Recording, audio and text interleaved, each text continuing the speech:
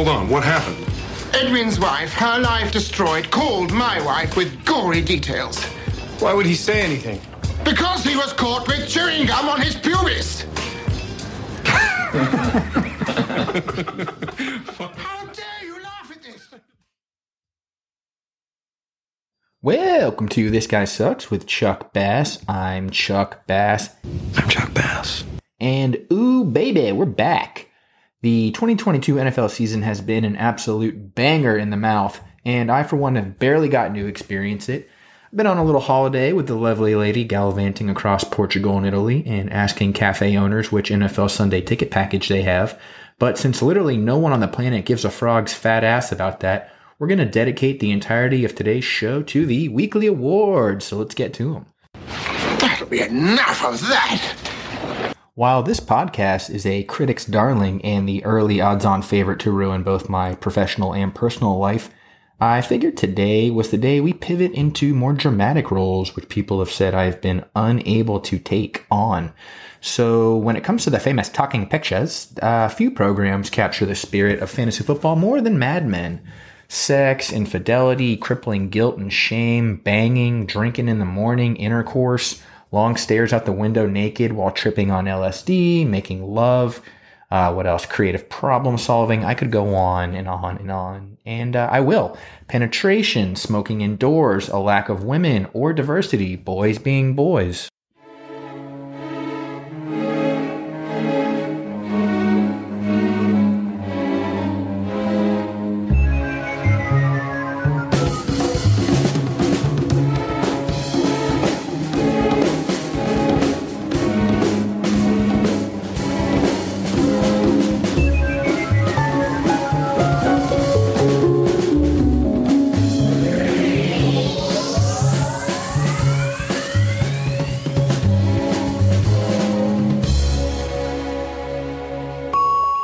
And we're going to kick this off with the quote machine himself, Roger Sterling. This is the Lawn Mowing Accident Award for the most poorly timed injury. Jesus, it's like Iwo Jima out there. He might lose his foot. Right when he got it in the door. Javonte Williams, absolutely brutal and one of the least deserving. The drinking in the morning to get in the Mad Men theme is getting to me a little quickly. One of the least deserving recipients of this award. The last thing any of us needed was more Russell Wilson in his Subway cookbook, but alas, here we are. Sutton and Judy fans will rejoice, as this probably means they won't be giving the ball to Melvin Gordon and Latavius Murray 30 times a game. But of all the RBs the suits on Madison Avenue could have taken, I would have preferred it not to be the chosen one. Zooby, zooby, zoo. The Ida Blankenship Lower Your Voice Award. Good afternoon. Your daughter's psychiatrist called. Lower your voice, please.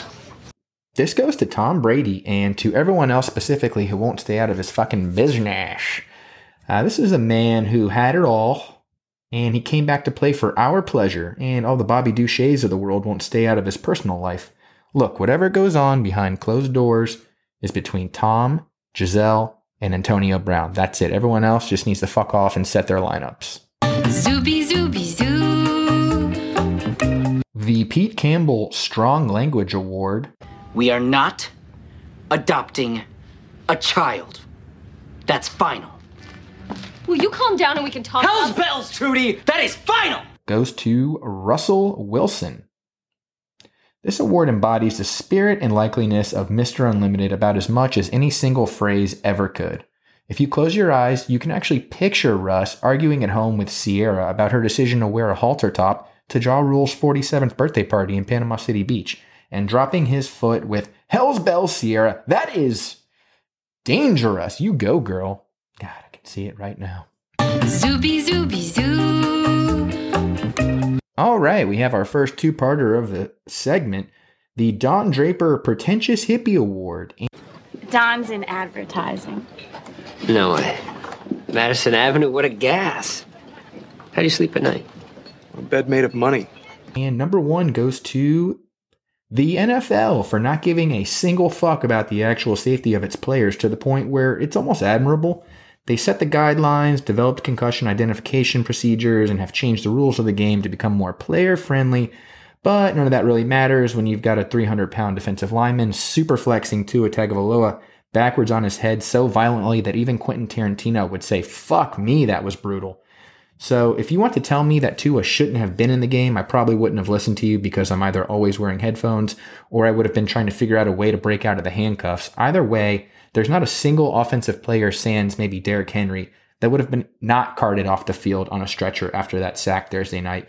So everybody pump the brakes. Let's all see where this goes. Everybody can chime in with their shitty little opinions, but this is just kind of the nature of the beast. Part 2 of this award. So, Roy, if you had a job, what would you do? Is going to go to... I was originally going to give this to the CTE expert that was made the fall guy for the whole Tua debacle, but I don't think that's any fun. So we're going to give this one to Will Fuller. Will Fuller is the greatest wide receiver to ever play for such a limited number of snaps. Better than Josh Gordon, better than Martavis Bryant, better than Travis Fulgham. But the guy's been MIA since he was in MIA, and I'm reminded of that every time Justin Fields is throwing to... Okay, bad example. Justin Fields doesn't throw. But how about every time Daniel Jones is thrown to Richie James or Kyler Murray is thrown to Greg Dortch? At the very least, someone needs to get him a coach ticket to Nashville because there's spots out there. There's snaps. They're limited, and nobody's better in limited snaps than Will Fuller. Zooby, zooby, zoo. The Don Draper Figure Out What You Do award goes to... Your competitors are going to keep killing you because you're too scared of the skin that your two-piece was designed to show off. You need to decide what kind of company you want to be.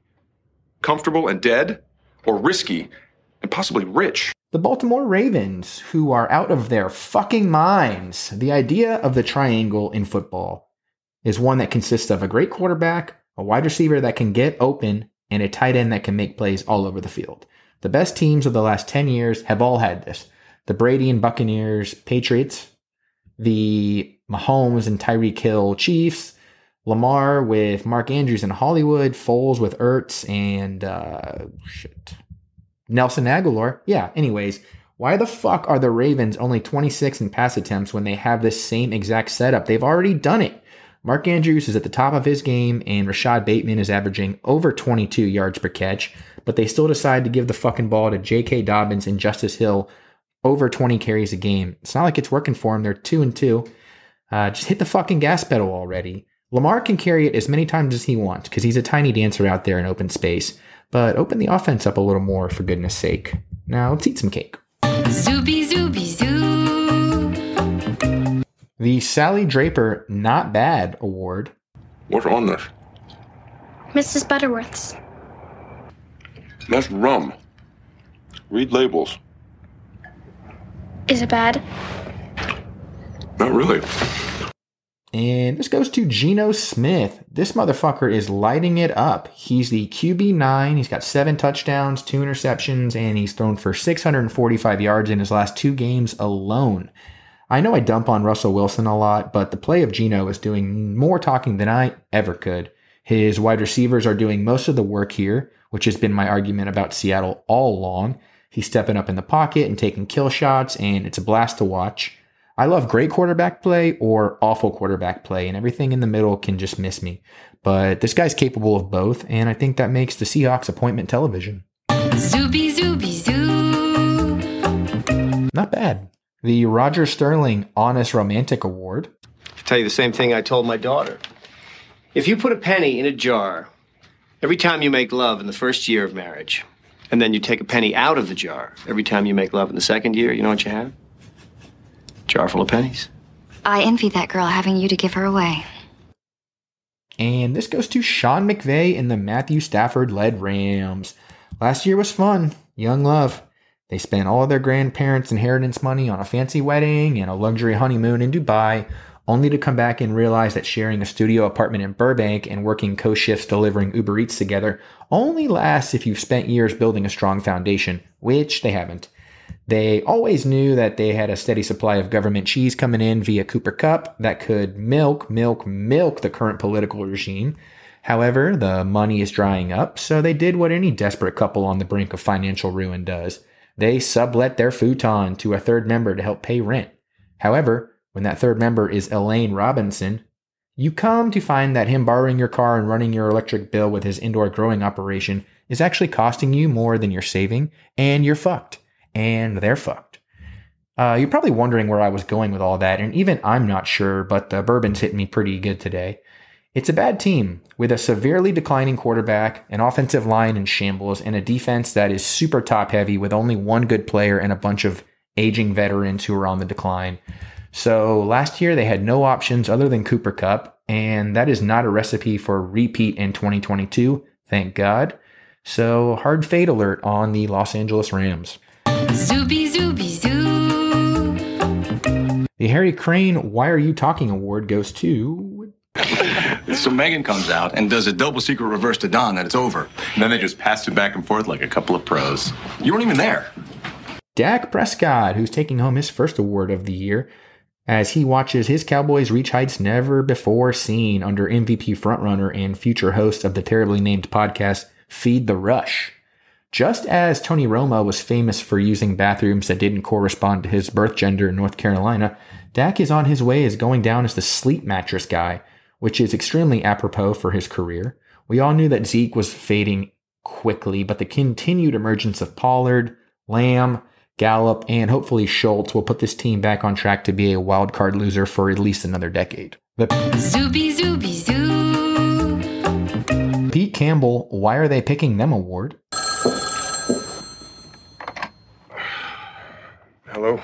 The article came out and we're not mentioned. What? It's a bullshit piece on the usual assholes.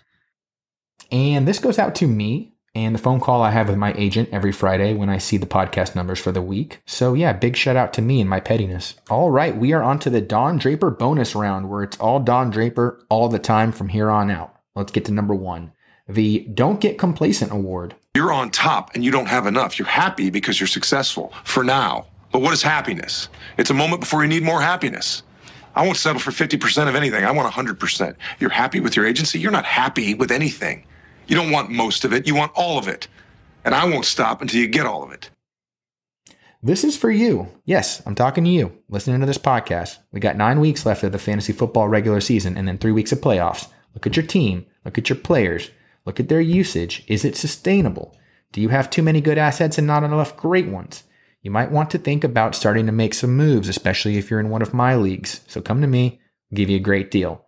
But realistically, we are in the sweet spot of fantasy football season right now, mainly because teams with a losing record aren't quite ready to pack it in. 1 or 2 more losses and they might go dark and shut their players off for the rest of the year, at least from trade talks. So now is the opportunity to put together a little sales package, put together a little pitch. Take some risks, not too much obviously, but start setting yourself up for a deep playoff run and don't just, rest on your laurels. The team you have right now is not going to be the same team you have week 14, week 15. The players aren't going to be used the same. So start thinking about that as we go into week 5 and week 6. Get your shit together. The Out of Sight, Out of Mind award. I feel bad for you. I don't think about you at all. This goes to a short list of players I decided I did not want in my life for the next 6 months when it came to draft season. And I got to say, 4 weeks in, it feels phenomenal. I have, and if you have, 0 shares of Allen Robinson, Najee Harris, Alvin Kamara, Allen Robinson, James Conner, Ezekiel Elliott, Allen Robinson, DJ Moore, Cam Akers, or Allen Robinson. And if you're with me on any of that, then you know exactly how it feels. Every tweet, every article, every annoying Reddit post is about one of those guys and they're, oh, I didn't see it coming. You should have fucking seen it coming. If you listen to this podcast, you would have seen it coming. If you follow me on Twitter, you would have seen it coming. If you play on my kickball team, you would have seen it coming. It's all I talk about. So feels good. I don't want a victory lap too soon because I just basically guaranteed that all of them will be sodomizing the rest of my teams with a banana when I play them. But the early returns are looking hot and I'm here to record it. The Are You Out of Your Mind award. It's your job. I give you money, you give me ideas. And you never say thank you. That's what the money is for. And you should be thanking me every morning when you wake up, along with Jesus, for giving you another day. And this goes to Kyler Murray, who is the second highest paid quarterback in the league at $230 million with $160 million guaranteed. Now, when you get paid that kind of cash, you are rightfully opened up to all kinds of scrutiny in the world, and he better get ready for it. It's going to be really hard to decipher where the majority of the blame lies, but when you're league average or worse in QBR, passer rating, completion percentage, and bottom of the league in yards per attempt, you better not say shit about fuck to the fans or the media when we start to dogpile on you, and it is coming. Now, it does seem realistic to expect the offense to take a step forward when Nuke comes back, but this is a team that is dead fucking last in first half points per game at 4, just the number 4. That's behind the Saints, who just threw Andy Dalton out there in honor of the Queen in London. I mean, just piss poor stuff. So that is not what the money is for. The Ping Pong Ball Award goes to... Why do you care? Because I'm sick of being batted around like a ping pong ball. Who the hell is in charge? A bunch of accountants trying to make $1 into $1.10? I want to work. I want to build something of my own. How do you not understand that? You did it yourself 40 years ago. A direct message from the Colts players to the Colts organization. I told everyone who would, and in most cases would not listen, that Matt Ryan died several years ago and was replaced with an exact look-alike whose only difference was that he got the Johnson & Johnson COVID vaccine.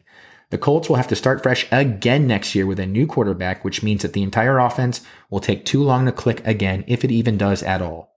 While the strong defensive talent they've continued to add up there will wear and tear, and they're wasting prime years of their veterans' lives.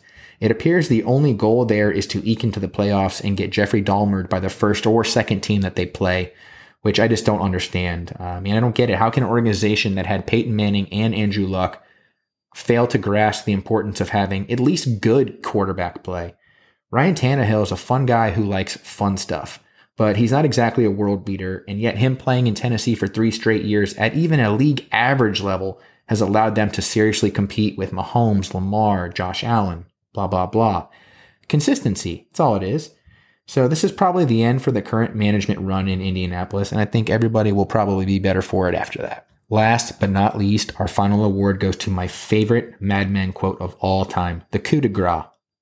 Pete Campbell, take it away. Hold that. How are you? Not great, Bob. The Not Great Bob Award goes to a man of class, integrity, grit, determination, a generational talent playing the most important position not just for fantasy but in the NFL. Kyle Pitts! Kyle Pitts, it's not great, Bob. You don't need a 5-minute diatribe from me to know what we all know, which is that he's in a scheme that will not do shit for him. As long as he's catching as many balls as Mo Alley Cox, his usage will continue to disappoint us. Some insane talents never translate to our hopes and dreams until they find the right partner. Like how Tyreek Hill never really flourished until he found Tua, or how Devontae Adams was somewhat of a middling talent until he got with Derek Carr, or how Mark Zuckerberg found Justin Timberlake. There's all kinds of combinations, but it just doesn't really make any sense because head coach Arthur Smith was finally able to maximize the talents of Cordero Patterson in a way that some of the best minds in the NFL hadn't, by giving him the fucking ball. So it's got to be something else we don't know about. Maybe Kyle Pitts signed an exclusive packaging deal with UPS and the heir to FedEx just did not appreciate that. But either way, it's not great. What a show. We learned a lot, especially about how similar the culture of the 1950s and the 2020s are, from the rampant drinking all the way down to the proud open misogyny. However, when it comes to the mid-century pursuit of the American dream, it's hard to imagine one more American than beating strangers and friends in a game you have absolutely no control over. So until next time, bassholes, stay fresh. Stay fresh.